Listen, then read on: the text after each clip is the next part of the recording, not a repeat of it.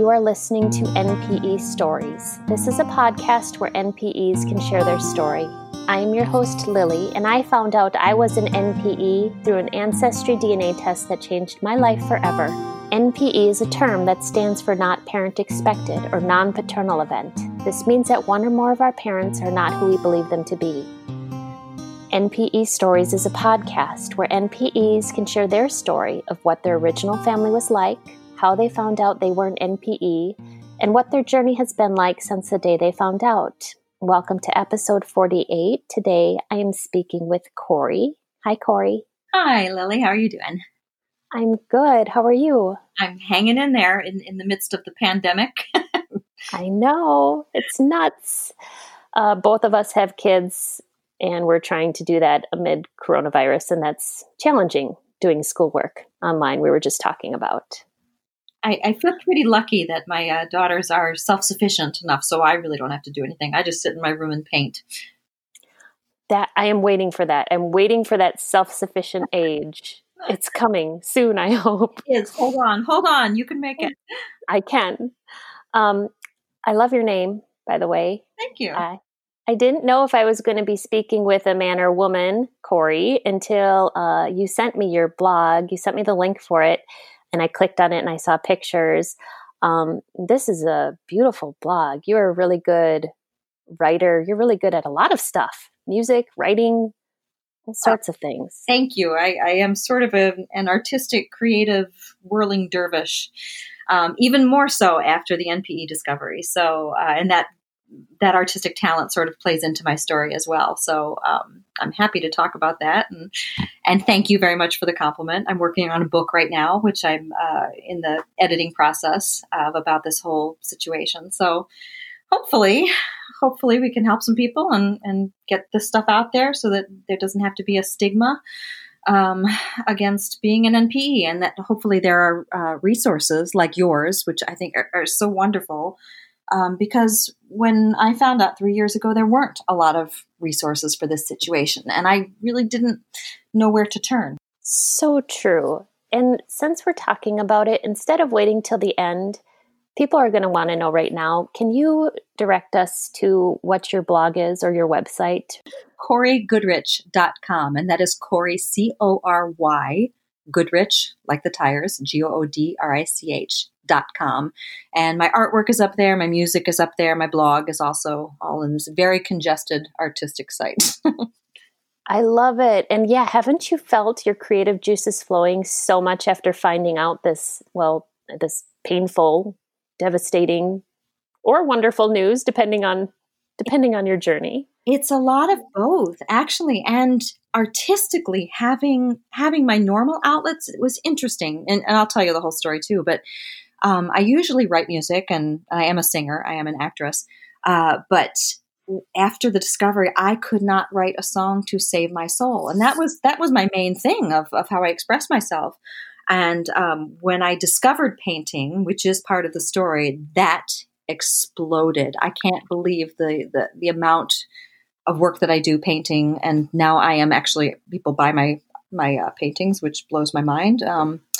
But that became my main artistic outlet. And it was so important to have that art therapy as I was going through the process of discovery and pain and dealing with all the trauma. So if you can find anything to channel yourself into, I highly recommend it during this process. That is so interesting. Like one part of your brain kind of got quiet, and then all of a sudden this new part, this painting, just exploded. That is so interesting. I didn't even realize you were also a painter. I'll get to that. I'll tell you all about it. Okay, so I don't know your story. Take it from the beginning and give me some background on your family and let me know a little bit about your childhood. Okay, I feel you might need diagrams or little salt and pepper shaker. Right? This is true with all of us. Like, Carrie Fisher has a wonderful book. I think it's Wishful Drinking, and she talked about Eddie Fisher and her father and Debbie Reynolds and all the characters. And you had to, in her show, she actually has a flow chart so you can understand it. And I feel very much the same. So I was born in Delaware. My mother is Ernestine, and my father was Tom Goodrich. I was the youngest of four. So I have three older siblings, and the age gap between the closest brother is 7 years. So I was the baby. And we lived in Delaware until I was 7, and Ernie and Tom got divorced, and we moved to Michigan with my mother and my stepfather. I never understood why Ernie and Tom got divorced. I mean, I was 7, of course, but it was always so. I would ask my mother, why she did this, why we brought this, because life was sort of traumatic, I think, in Michigan for me and my brother, and adjusting to a whole different, Midwestern culture as opposed to Eastern, and new school and new friends. And I didn't really understand what happened. My mother would never talk about what happened in the divorce, which, that's her business, of course. But as I got older, and I had children of my own, I mean, we battled. I would constantly ask her the answer to this question: Mama, why did you get divorced? She would never answer me. She would say things like, it's my life, Corey. She would say, there are things that you don't know about your father. I idolized my father, Tom. And so when she said that, I thought, oh my goodness, what did he do? Did he do something to hurt her? Did he abuse her? I mean, she just shut it down and would not talk. Now, all through my childhood, I felt, and this is a very common thing with people in our situation, I felt different from the rest of my siblings. Not in a bad way necessarily, but just something was different. They were all blonde as babies. I was dark. They all have my father's height. I was short. I looked very much like my mother, so I didn't question it too much. But there were times that I would say, why am I so different? Why is my demeanor so different from my other 3 siblings? They're all very, very quiet and funny, and I'm very loud and actress and all that. So these little things just sort of played in my mind. I did have a memory of being in a hotel room with my mom and a strange man. I don't know how old I was. I was very, very young because I remember a crib being in the hotel room. There was, those doors in hotel rooms when they join 2 units together. I remember that, but I had to have been under 3 years old. So I have this memory. Then when I was 16, I was looking through pictures with my mother, and I found a picture of a man that I'd never seen before, and he was holding me as a baby.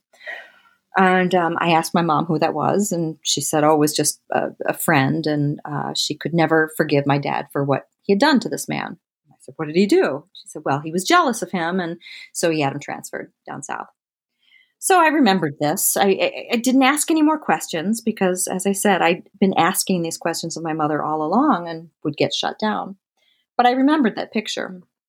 Flash forward to, I was 51 by this point. And my mother went in for open heart surgery. And so I spent the week with her before her death.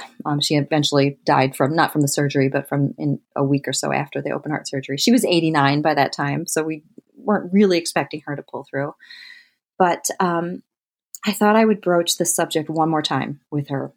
She was very sick by this time, so I didn't want to push too far. But I did ask her, Mama, why did you and Daddy get divorced? And she said, well, I had an affair. You knew that. And I thought, did I know that? Not really. I have these memories, obviously, and there's the picture, but I didn't really put it together, And I asked her about it, and she told me the story. I asked her a little bit. She told me a story about a little bit how the wife had asked her to shut down the affair. But that's all she said. And she didn't go any further, and she was really sick by this time, so I didn't want to push her and get her upset. She goes through the surgery. A week later, she dies. She passes away. And I was going through her pictures for her Memorial of Life celebration. And she had carefully curated this box of memories. There was a folder of her. She was a performer when she was a very young girl with her 2 sisters, like an Andrews Sisters type of group. And she had all the clippings and the pictures of that part of her life, which I had never seen. There was another envelope full of pictures of her mother and father and her sisters growing up, which I had also never seen. She never showed me any of these. There was a section of her first marriage. Never saw any of those photos. Then there was an envelope that had three letters and 2 pictures. And these 2 pictures were the pictures that I remembered from when I was 16 years old. So here I have this picture of this man, this strange man. And I turned to my siblings who were going through the box. I'm like, hey, do you guys know who this is? You were old enough to know about this relationship. Is this the guy that, that Mama had an affair with? And they confessed at that time that they knew all about it. And though they weren't sure, I was this man's child. So it's the day after my mother's death. I'm reeling from her death as it is. And then they tell me, and my sister confessed that she had known my whole life that this man was my father. I was I can't even describe the spiral that I felt at that moment. Just like, it's like the earth dropped out from under me, because now I'm not my father's child anymore. I'm not Tom's child anymore. I'm not a Goodrich. My name is Corey Goodrich. I didn't change my name when I got married because I was so determined to carry on my father's name. And that name isn't mine anymore, And the fact that everybody suspected or knew my whole life and never said anything, I was in a terrible, terrible state and mourning my mother all at the same time. So I found also in this envelope a letter, and it was a letter from this man whose name was Don to my mother written when I was about 10 years old and basically confirmed that I was his child. I have his name, I don't have anything else. I just have the fact that he probably lived in Delaware at the time I was born. And I went to Google and I Googled his name and Delaware and up popped his obituary. Now, I didn't know that it was him, but the second I locked eyes on that picture of the obituary, I was pretty certain that that was my father, which was the most surreal experience at that moment, to stare at my father from a computer screen as I'm sitting on a couch in Arizona, 51 years after my birth. So I tried to confirm all of this. There was really no way. I was trying to do internet research. I didn't want to hire a private investigator or anything, but I was trying to find anything that would confirm this. And of course I couldn't. But I did find in this obituary, there was a mention of a child, with Don and his wife. And I debated because I didn't want to uproot anyone's lives. I didn't want to upset his wife. I didn't want to upset my presumed new brother, and didn't know how they would react. But eventually I was just so eaten up with all this and wanting to know who I was and wanting to know my health history and wanting to know about the love story that existed. So I was unsure if I should reach out to this new family, but I wrote an email to the funeral home and asked them to pass on my condolences. And the funeral home said, we will pass on your information. And then I waited. I waited for somebody to contact me, and I was a nervous wreck by this point, not knowing if I had done the right thing by reaching out to them, not wanting them to think that I wanted anything. But I really had to know, I wanted to know my history, and I wanted to know where I came from. 2 days later, I get an email from my brother, my younger by 10 years, half brother. And he says, hi, this is Lee. How can I help you? And I didn't want to tell him the story because I wasn't sure that it was actually him either, that he was my brother or this was my father. So I sent the picture. But I cut out the baby. I cut out baby me out of this picture, and I just sent the picture of the man holding the baby. But I left my little baby hand in there as sort of a clue, so that if he really looked into it, he could, he would understand what I was asking. He wouldn't confirm right away that he said, I think this is Pop, but I haven't seen pictures from this era, so I'm not quite sure. Maybe we should talk. I know he knows by this point. He can guess. So the next day, he calls me, and from France. He was in France, and I just spilled out this entire story of what I had pieced together and what I thought, but I wasn't sure. And he was silent the whole time, and I thought, oh my gosh, he doesn't believe me, or how does this sound? I sound like I'm a crazy person, And then he just very calmly asked a few questions and asked for confirmation, and he was so emotional and just opened his arms to me and said, I always wanted a sister, you know. So what he told me later was that when he first got the email, he Googled me and he found my picture, my headshot, my professional headshot. And he took one look at that and went, oh, I have a sister. He knew immediately that we were related, just like I knew when I found the obituary and the picture of my father that that was my father. So, so we did a DNA test to confirm that we were indeed half siblings, and it came out with 99.476% certainty that we were related.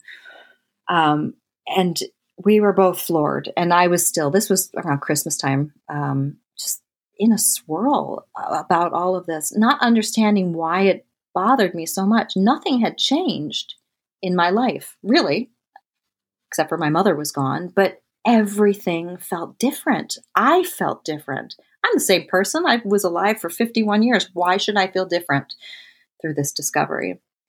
Lee came out to meet me. He flew out to Chicago, and we met, and then we flew to Denver, and we visited our father's grave, which was absolutely surreal to me, that I'm standing there at the gravesite of my birth father.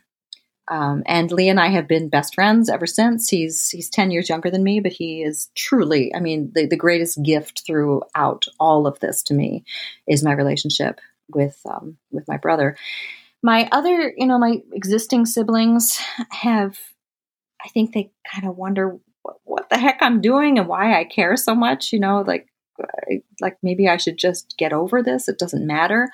Tom was still my dad. And that's a thing I think that we all hear frequently. Your father is still your father. And every time I hear that, I'm like, yes, he is my father. And I greatly appreciate Tom. And, for raising me, he knew that I was not his child, but he continued to raise me as his own. And I am profoundly grateful for that love and that acceptance. But there's still another side of me that wants to know everything about my new family and where I came from. And it doesn't mean that I don't love Tom Goodrich, but I want to know these other pieces. I want to know, okay, is my temperament that is so different from my family's, does that come from my biological father?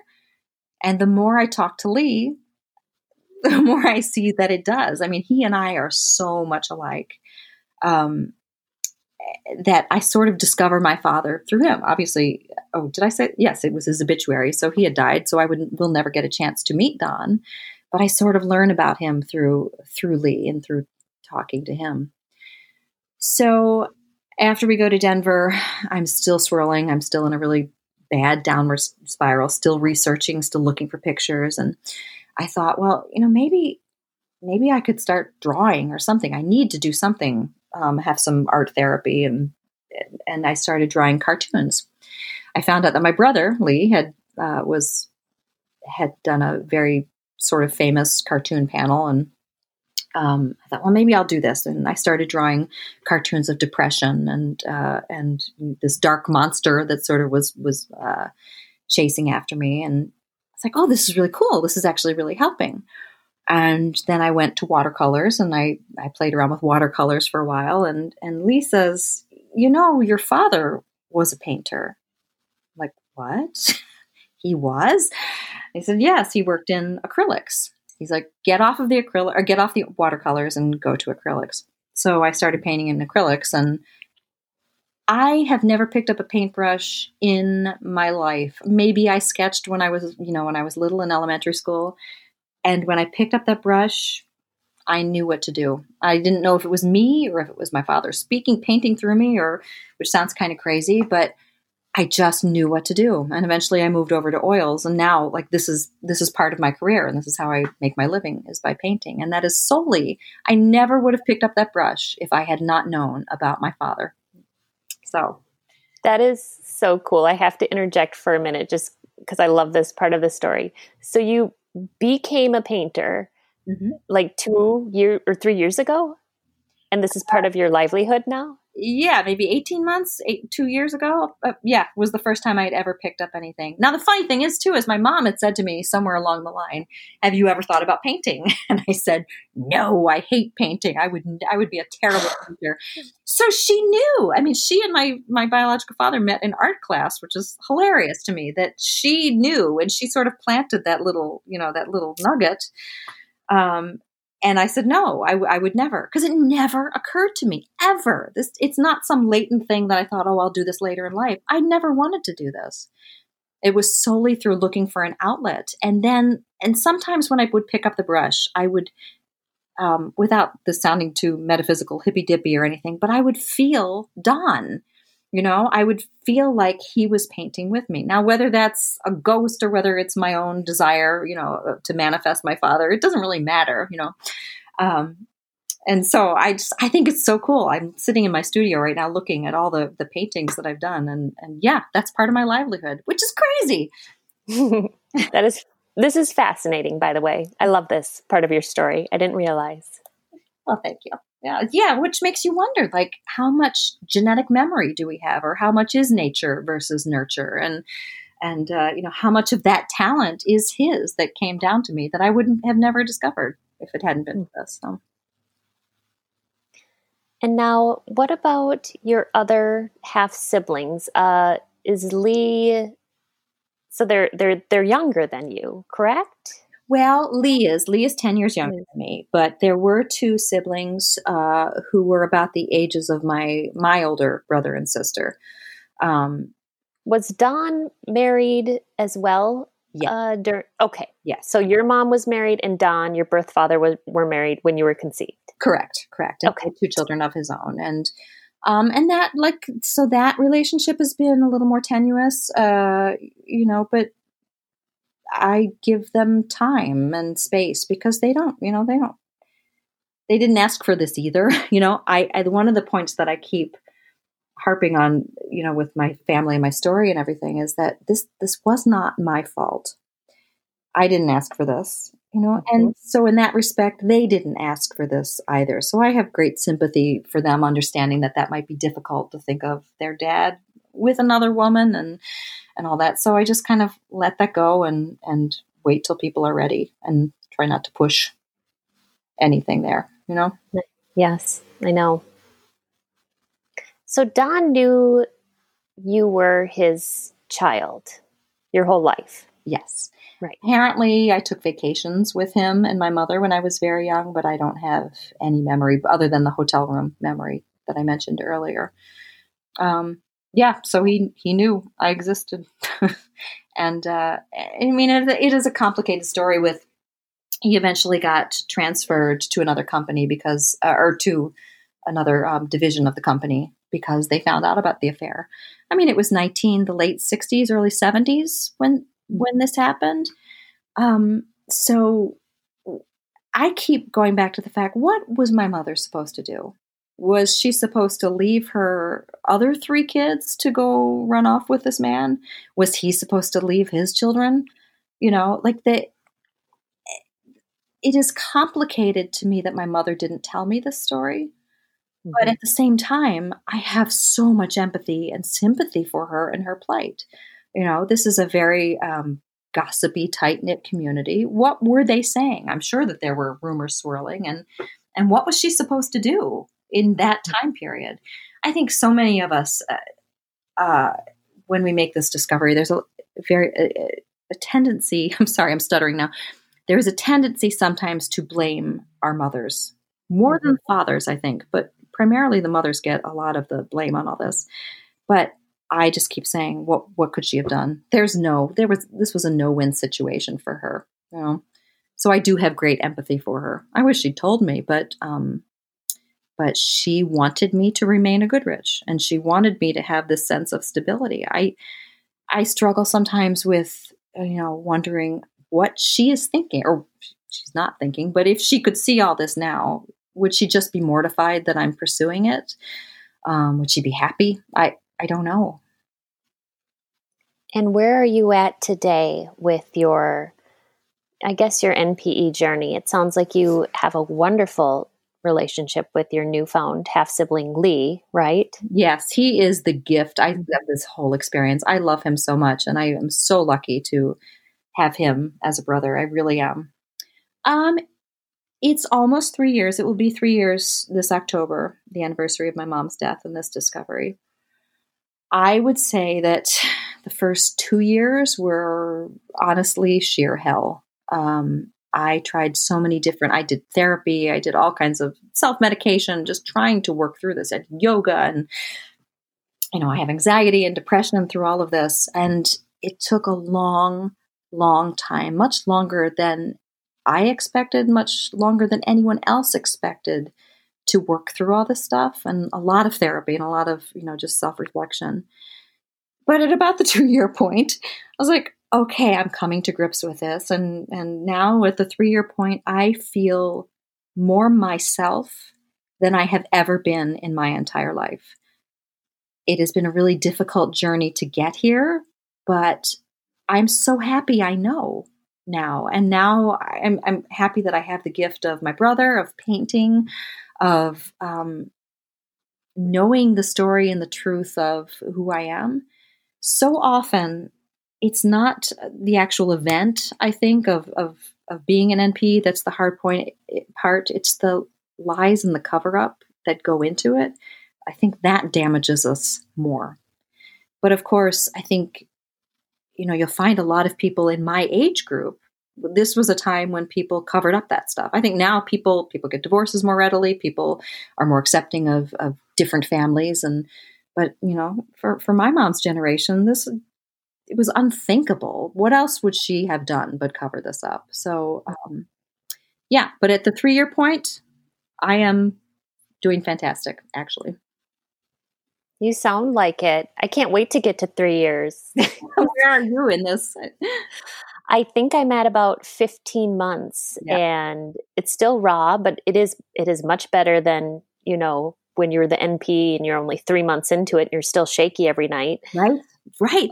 Yeah. I don't think people realize, and that's part of the reason that I wanted to write this book too, was not just to do a tell-all expose or anything, but I wanted people to know how traumatic this experience is for us. And you would never think in a million years, unless you've walked in our shoes, I would never think that I would have reacted this way. One of my brothers, he says, if this was me, if this happened to me, I wouldn't have any questions. I would just accept Tom as my dad and be done. And I reply to him, well, but he is your father, so of course you don't have any questions. And if you had told me before this was going to be how I would react, I never would have believed you. I would have thought that I would have, just wanted to stay with things as they were too. So it's a surprise to all of us how long it takes. And it's trauma. You sort of have PTSD from this discovery, or you can anyway. Yeah. Yes, absolutely. You can. And okay, so you're writing a book. How is the progress going on that? Really, really well. It was really difficult to write this. Mostly I started to write the book because I wanted to remember the events surrounding my mom's death before. You know what happens with time. You sort of conveniently forget things. Your mind tries to protect you. So I wanted to make sure I wrote down all the details as they happened so that I would remember them, so I could take them out and look at these little pieces of things. Initially, I started writing just as journaling and just sort of as therapy. But as I kept doing this and kept writing down these thoughts and reading about other NPEs who were struggling and seeing how similar our journeys were, and how we were all sort of experiencing the roller coaster and the loss of identity and just the upside downness that we're in, that there really needs to be another account for somebody to read so that they can relate to it, or at least say, I am not crazy for being 2 years in and thinking my world is still upside down. So I just kept writing, knowing that I didn't have an ending yet, but I just kept writing and kept putting it together. And it became just sort of traumatic every time I went through to edit, because, then I start reliving it all again. And but when the pandemic hit, I thought, this is really time for me to do this. And I had obviously a lot of downtime without work. So I found an editor who, this story is unbelievable too. So I found this woman that a friend had recommended to me, and I didn't want to reach out to her. And finally, she bugged me enough that I'm like, fine, I will call this person. The editor that I called actually lived half a mile from me, or a mile from me in Delaware. And her father also worked for the same company that my biological father worked for. And when she called her father to ask him about my biological father, her father worked with him. Oh, weird. It was the strangest, like most synchronistic turn of events. And I'm like, okay, you're hired. So Elizabeth Lyons is my editor. She's amazing. And she's going to publish this book with me. And I think I have something really beautiful. And I think hopefully other NPEs will be able to read it and relate, or not relate, but at least see another aspect of this. And I think that's important. We need stories to relate to. Yes, we do. I'm going to devour it. I devour anything NPE related. So good luck with finishing that up. And thank you for telling us about it. I will put this in the show description, including your blog again. But at this point, is there, if people want to get in touch with you, can you say again how they can do that? My website is CoriGoodrich.com, CoriGoodrich. My blog is on there, my artwork, a couple of my albums, my theatrical career, all that stuff. It's on there. And I think you can email me through there too. So cool. Is there anything else that you wanted to share before I close? Hang in there. I think that's the one thing I would say to anybody going through this is do what you need to do. Take the time. Go to therapy if you need to. If you do yoga, do all the things. It's okay to want to have answers to your past. Whatever it is that you are feeling, no matter how wrong somebody might tell you that it is for having these feelings, it's not.